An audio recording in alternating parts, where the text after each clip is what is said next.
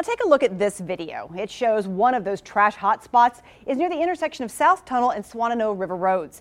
And you'll find abandoned shopping carts, clothes, and cardboard boxes. The trash dotting Asheville's streets, riverbeds, and freeway underpasses has seemingly grown so bad, even TV news is devoting time to it. But no local reporter has dived deeper into the proverbial dumpster than Jessica Wakeman of the Mountain Xpress. It looks a lot more visible now because during the pandemic, a lot of the volunteers that used to pick up litter stopped doing their routes. I think everyone assumes that it's somebody else's responsibility. You feel like your yard belongs to you, but once it's in the street, maybe it belongs to the city. I am a maker, a builder, a baker, although sometimes my messes are all that you'll find. I'm Matt Peiken, and this is The Overlook, a daily podcast about the news, arts, issues, and trends of Asheville, North Carolina. Jessica Wakeman, my guest today, went beneath the surface of the trash we see to root out the myriad sources, the disparate agencies and people tasked with cleaning it up, and some of the social and cultural forces at play. We talk about all that and more in today's episode. Charles Payne has seen what's wrong with public education from three perspectives: as a student, as a teacher, and as a Black American. With the help of the Magnetic Theater's program to cultivate playwrights, Payne has written a new work of art called The Classroom Ain't Enough. It's storytelling, poetry, and original music woven into what the playwright calls a choreo poem. Payne says the overarching message in the narrative is that a child only educated in school is an uneducated child. The Classroom Ain't Enough premieres June 2nd and runs through June 17th at the Magnetic Theater. For tickets, go to themagnetictheater.org. I began our conversation by asking Jessica what inspired her to even begin investigating the city's growing issues with trash. So often with me, I'm inspired by things that happen in my personal life or in my off-work hours. And for me, it was two things that happened close together. One was that my husband and I were hanging out at Cascade Lounge in their outdoor area, and there's a little stream that runs along the outdoor area, and there was some parents with small kids, maybe 7, 8, 9 years old, and the kids were in the stream, and they were pulling what was essentially trash, but like pulling items out of the stream. And it was like a treasure hunt. They were like, look, they found like a bowl and just stuff that was obviously junk, but the kids were excited about it. But then also in a Facebook group that I'm on for the neighborhood I live in, West Asheville, a local guy posted requesting that people pick up volunteer shifts to clean up local roads. And he printed out a map, or he put up a map on the Facebook page and was like, tell me what road you'll take and I'll highlight it and then everybody can get one. And those kind of two things happening in a short span just made me think, okay, maybe I need to look at trash more closely. So what was your first step in terms of reporting this? What was the question you sought to ask and answer? Yeah. So when I pitched it in the Mountain Xpress editorial meeting, what I told them was the reporting that I've done about trash and litter before has always been a part of my reporting about the unhoused population. So it was more specifically about encampment cleanups or about needle litter, syringe litter. And so from doing those pieces, I knew that there's a couple different entities that handle different types of trash. Parks and Recreation can do it, like Sunrise, which is a local nonprofit for recovery, it handles needle litter. So I knew that it was not just a simple one person's job is to do this. So when I pitched an editorial meeting, I said, I want to write about whose responsibility it is to pick up trash all over and find out all the entities that do this, who's responsible for what. Because at the end of the day, most people don't think that way. We don't think the sidewalk is this person's job, the middle of the street is this person's job, the park is this person's job. We tend to just be like, it's the mayor's fault or it's the governor's fault. And ultimately it probably is. The person who's responsible for it it's not one person, it's 25 different people. Yeah, we don't think about that as a citizen end of things. We don't think about the multiple entities of people who are responsible for it. And we also don't think about the multiple parties who are responsible for the litter in the first place. You were very clear in your story to point that out, that people who might be saying, oh, it's just the growing homeless population, look at all the litter they're leaving. You really dispel that. So talk about the variety of sources of litter and also the accumulation of it, including, I think you said, in Buncombe County, there was like 850,000 pounds of garbage cleaned up in Buncombe County. Before I answer that question, I will answer it. It's funny that you mention amounts because I think it's really tricky to actually assess the amount of litter because we know so much of it exists. It's all over the place. And because there are so many different entities responsible for cleaning it up, there isn't going to be one number. Just to make it clear, like we don't know exactly how much trash there is because it's just too complicated. And the ways of measuring it are diverse. Exactly. Right. Totally. So talking about the sources of litter. Yeah. Okay. Clearly, litter comes from so many different sources, and the ones that might be the most visible are not necessarily the biggest polluters or the ones who are the most responsible. So, of course, you have your residential trash that becomes litter when the bag opens and it blows down the street. That's litter.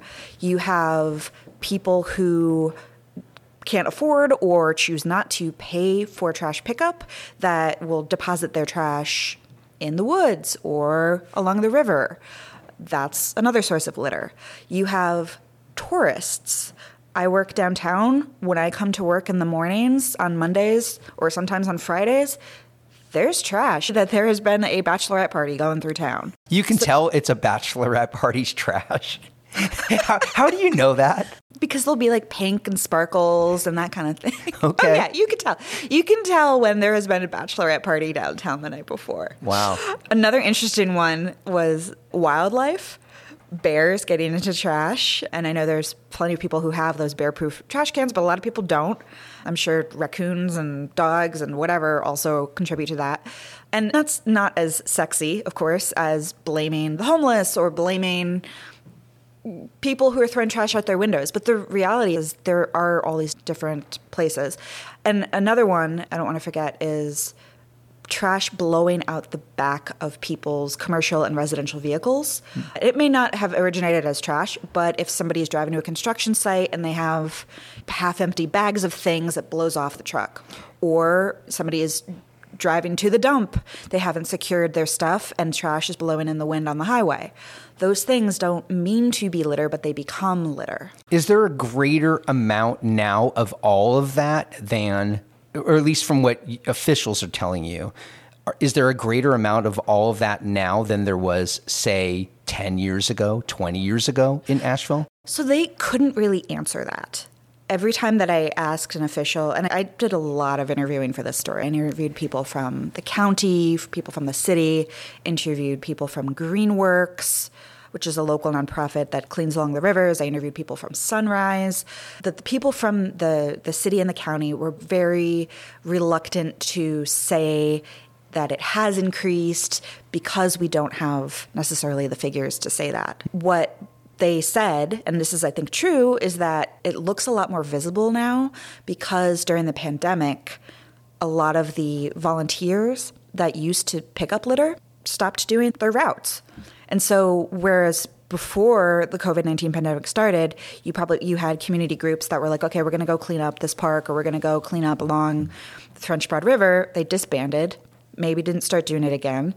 And so everybody that's now walking there is seeing all that trash and think, oh, we're such a messy city. We probably always were. There was just people taking care of it. You're getting to the cleanup end of things, and there's a lot to explore there, but there's one more question I had on the sources of litter. Yeah. Is there, I guess it would take a psychologist to answer this maybe, but is there just a general sense of not my problem? Is there a cognitive dissonance of people who are either consciously putting their trash someplace or just not picking it up if a bear goes through their trash? Like, I just had that for the first time this season 2 days ago. I cleaned up every bit of it because it was in my yard. But I guess if it had been dragged like 100 yards away and I knew it was mine, I don't know that I would have cleaned it up. Maybe I would have, but is there a disconnection of responsibility that people just have when it comes to trash? Definitely. I think everyone assumes that it's somebody else's responsibility. Yeah. And I think like that you give a really great example is that you feel like your yard belongs to you, but once it's in the street, maybe it belongs to the city. And if it blew into a park, somebody from Parks and Recreation will probably pick it up. But in terms of the psychology of why are people littering, what folks from the county particularly told me is that they feel as if there are some people who maybe did not grow up in this area regularly disposing of their trash. That was just not something that was always done. I'm talking about further out in the counties, and that the way trash was disposed of was throwing it in the forest. And I think it can be hard for a lot of people to understand that, but if that's what people do, that's what people do. And I don't know how you change that, like clearly fining people or publicly shaming them. If people have been doing this forever, that's not working. I remember the scene, I think it was in season 1 of Mad Men, where Don Draper and the family are out picnicking. I don't know if you've watched the series. Yeah. And then Betty, when they're all done, they pile into the car and she takes the picnic blanket, shakes it off with all the litter, all the trash, and just leaves it on the lawn of where they were picnicking and rolls up in the car. Yeah. I'd like to think we've moved beyond that there's at least a public shaming, like people wouldn't want to be seen doing that now. You just mentioned a moment ago about volunteer groups and that hope that the pandemic really curtailed that, or if not, put that to a grinding halt. I didn't realize there were community groups just in general who were doing this. You always hear about community cleanup day. Like it'll be a special day where they're getting people together to clean up a riverside or something like that, a bank of a stream. But I didn't know that there were ongoing volunteer groups who tasked themselves with cleanup. Oh, yeah. The biggest, most well-known one is probably Asheville Greenworks. They are a small nonprofit, but they have a big job, which is trying to keep the sides of the river clean. They also, to an extent, will clean up the river itself. It's actually really cool. They manufacture these things called trash trouts. I saw that in your story. Trash trout. Describe this and what does it do? I don't know why it's called a trash trout. I assume it's because we think of a trout as having like a big mouth. A trash trout is like a contraption that gets placed in the river to pick up trash. I don't want to call it a net because it's not made out of mesh material. It's made out of like metal, but it goes inside the river and it just collects junk.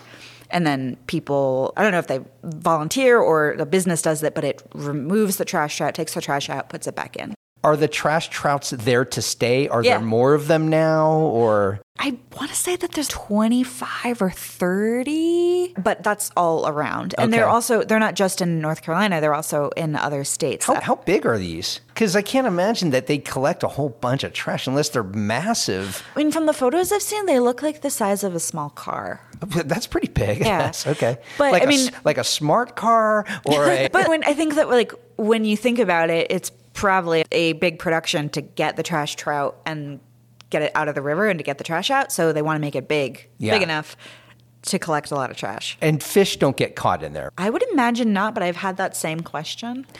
I don't know the exact number, but there are trash trouts like all over Western North Carolina because of Asheville Greenworks. Oh, wow. Which is pretty cool. But that's a nonprofit doing this. You said there were just volunteer people doing this. Yeah. So Asheville Greenworks organizes, or I should say, they help organized groups to do volunteer cleanups. Asheville Greenworks will meet with people and explain to them how to do a cleanup. You need to wear this type of glove. You should wear this type of bag or carry this type of bag, have a trash picker, all those kind of little details, and help them find locations to go to. Some people volunteer to do specific locations. If you live in West Asheville, you probably see West Asheville the most and you want to do that area. But then there might be other groups like a church group or a school group who's just, we want to volunteer, where do you need us?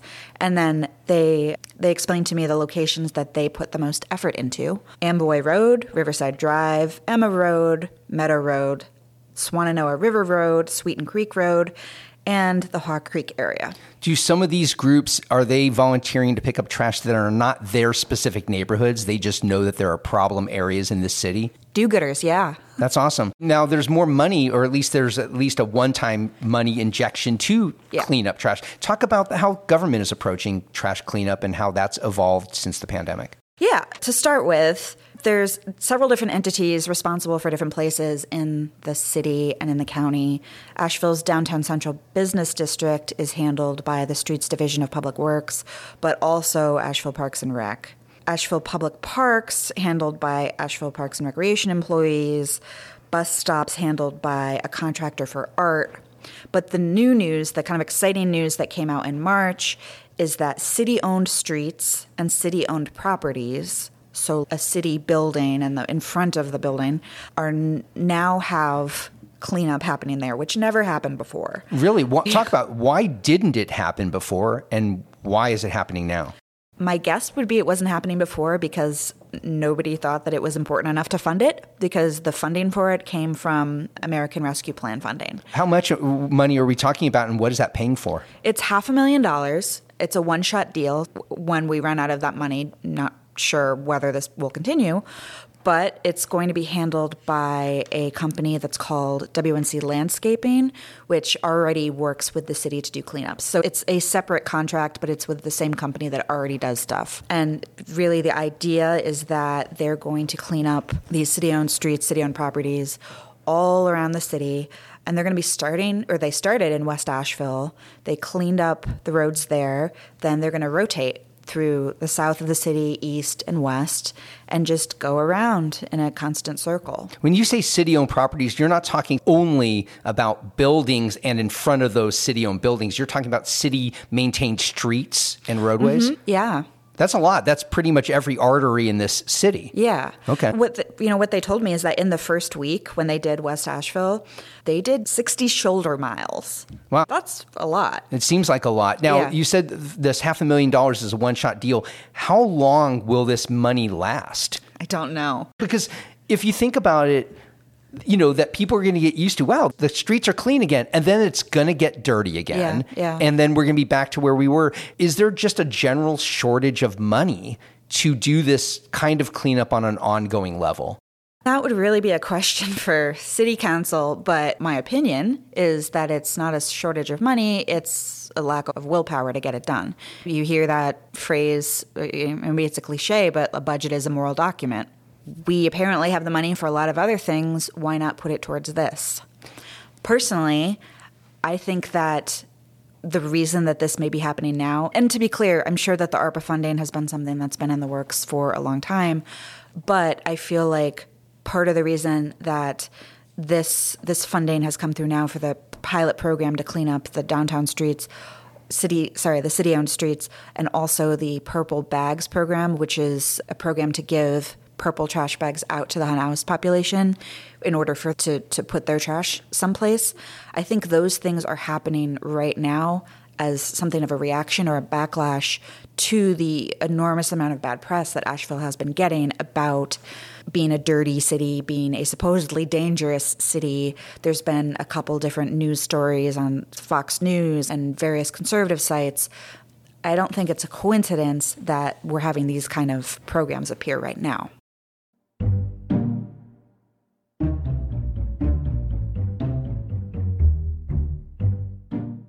Step into the weird, fantastical wonderland of Alice and the White Rabbit through the lens of Asheville Contemporary Dance Theater. It's a family show with colorful sets and costumes in collaboration with the new Studio of Dance. Alice and the White Rabbit opens May 26th and runs 6 performances through June 4th at the Intimate BB Theater in downtown Asheville. For tickets and info, go to the company's website, acdt.org. Talk about the Purple Trash Bag Program, the roots of it, and how effective so far is it from your vantage point? I'm currently doing reporting on it, so I don't have a ton of information about it yet, but the basics are that sanitation department will be responsible for handing out purple trash bags to the unhoused population. The reason that the bags are going to be purple is going to be when individuals pick them up, they know that they might contain biohazardous material. A lot of people hear biohazardous material and they immediately think used syringes. Of course, that could be it, but we're also talking about feces or whatever other people who are unhoused, they get sick as well and they need to throw away their stuff. So it's going to be special bags that can be left on the street, and people who work for the city in various different departments, sanitation, public works, and parks and recreation, when they see them, they'll report it and the bags will get picked up. So to be clear, it's not as if there's going to be like a new trash collection program where we're saying, okay, on this street corner, the unhoused population needs to put all the bags and they'll get collected. It's going to be more of an ad hoc kind of thing where the bags are out there and people see them, report them, and then they go get collected. So it's not necessarily akin to the trash and recycling receptacles we already see all over town. No. It's people who are among the unhoused taking the initiative to clean up trash. And I have to wonder, what is their incentive to do that? I've done quite a bit of reporting about the unhoused population, and of course, individuals are all different, so there's no way to say across the board, everybody believes this, everybody believes that. But one thing that I have heard when I've interviewed people who are unhoused, including at encampments, is that they feel very frustrated at the perception that they are dirty and unclean and messy. They're literally living with all their items outside in a tent. So it looks messy, but who's to say we also would not have our stuff looking messy if we were living outside as well? Sure. So in terms of what motive or what initiative do they have, some of the homeless population probably would like to show the community, look, we will clean up after ourselves. But is everybody going to do it? Of course not, because everybody in Asheville, everybody in Buncombe County isn't cleaning up after themselves, and the homeless population is no different from the tourists in that regard. All that being said, I was on Reddit this morning. I check the Asheville Reddit page a couple times a day, and there was a link to a WLS story where a local woman was complaining about trash underneath the Craven Street Bridge. And WLS went out there with their cameras, and yeah, it's giant piles of sleeping bags and boxes and empty plastic bags, all these things. And yes, the homeless population may be able to clean up after themselves in certain areas, like if they're in a park, but in a situation like that, and to be clear, I don't know that the homeless population is responsible for all the trash under the Craven Street Bridge. It's also possible that people are dumping things there or things have flushed down the river. But the amount of trash there in that story needed to be cleaned up by an excavator. Wow. WLS reported they spoke with the North Carolina Department of Transportation, who is responsible for underneath the bridges, and they said the amount meant that they needed to have an excavator come. And so that's not going to be addressed until they get an excavator to come out. Yeah. Is there a sense of certain areas of our city that are more prone to trash accumulation than others? Do you have an idea of that? Anecdotally, I've heard that there's more trash underneath the bridges, that there's trash in wooded areas that are, some can be private property, some can be public property in terms of that they're woods, but they're not trails that people are regularly walking on. They're areas that are so wooded that you go there if you want to go there, but it's not necessarily going to be seen by anyone else unless the public goes out there. For example, I've heard a lot of complaints about a wooded area near the Walmart. There's also certain locations that folks who use substances will gather in certain areas. And in those places, however, like to a certain extent, I don't think it necessarily matters the large amount of litter in one spot. I think it's the small pieces of litter everywhere that leads to people thinking we have a problem. What in your reporting surprised you? There are things that anecdotally and visibly we see. What did you come across that you wouldn't have expected, or what did anybody tell you that was a surprise to you? I knew when I pitched this story that there were going to be a bunch of different organizations and governmental entities that were responsible. I didn't quite understand the breadth of how many different people are responsible. So just to run down a list, the Streets Division of Public Works is one, Asheville Parks and Recreation, a private company called WNC Landscaping, the North Carolina Department of Transportation. There's an Adopt a Highway program. There's a Sponsor a Highway program. There's the ART, the regional transit, they have a contractor. There's private companies that have trash cans on their land that they deal with that. There's Greenworks. There's the Sunrise Community for Recovery and Wellness. And I could go on. But basically, I was surprised at the sheer number of entities that are responsible. And when there's that number, we can't help but have an inconsistency to it, right? You're not going to call it any names, but is there a sense that some of these entities are on it and some are not as on it? As a reporter, I don't want to throw anybody under the bus. I just am sharing what I have heard. I've heard frustration from all different segments of Asheville society, frustration with the Department of Transportation regarding trash on the highways and trash underneath the bridges. NCDOT. Yeah, NCDOT. And to be fair to them, there is an entire very large state that their highway division has to deal with in order to clean up the trash. But locally, they're responsible for Interstates 240 and 40.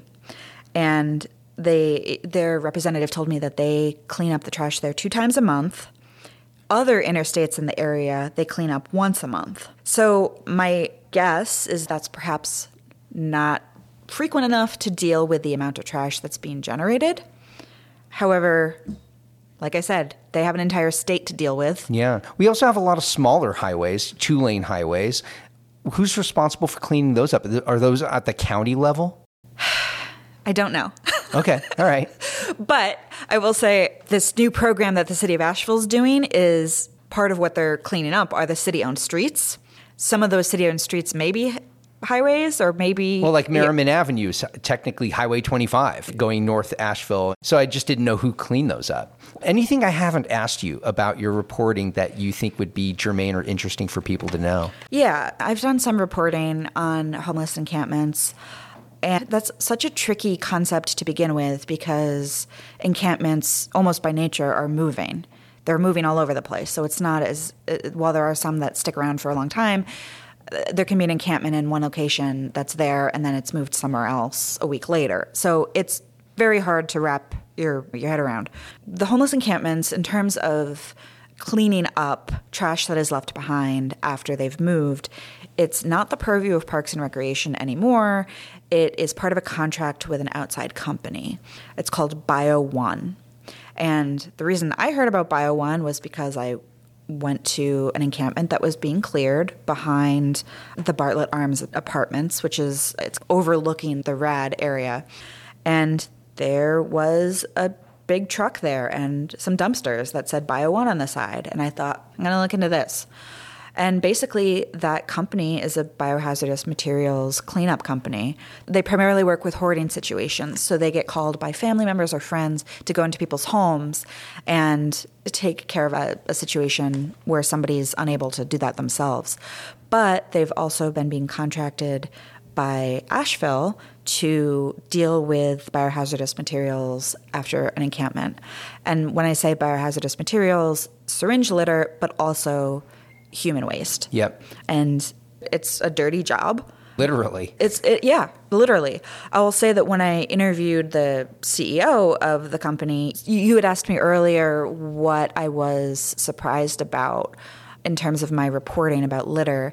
When I reported the story about cleaning up homeless encampments and this company Bio One, I was surprised at just the amount of compassion that this particular individual had. I think we tend to think of people who are involved somehow in homeless encampments all being like bad guys or evildoers.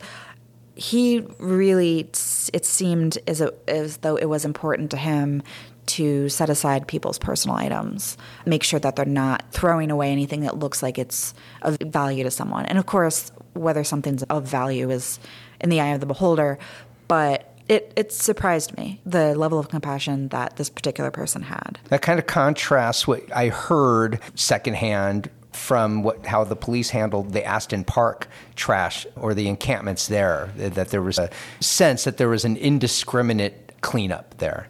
That's a whole sticky wicket that I'm going to stay away from because I have not done reporting on that. Okay. However, I will say that as I was reporting my litter story, it was pointed out to me that in terms of who has gotten felony littering charges in Asheville, it has been the Aston Park activists and not, say, The bachelorette party. The bachelorette party, or I was going to say XYZ construction company, or Bob who lives down the hill who's throwing his trash in the forest. Like, again, it's telling who's getting in trouble for this stuff. My trusty notebook, and good thing I have my dear old pen.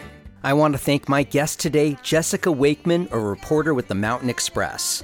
Today's conversation happened inside the BB Theater in downtown Asheville, which owners Susan and Giles Collard have been so gracious enough to open to me to record my interviews. Our theme music for The Overlook, Maker's Song, comes courtesy of the Asheville band The Resonant Rogues. The Overlook is a production of Podcast Asheville. New episodes are online by 6 a.m. every weekday wherever you get your podcasts. Sign up for our weekly newsletter at podavl.com. And please support the show by going to our Patreon page at patreon.com/The Overlook Podcast. I'm Matt Peiken, and I'll see you on the next episode of The Overlook.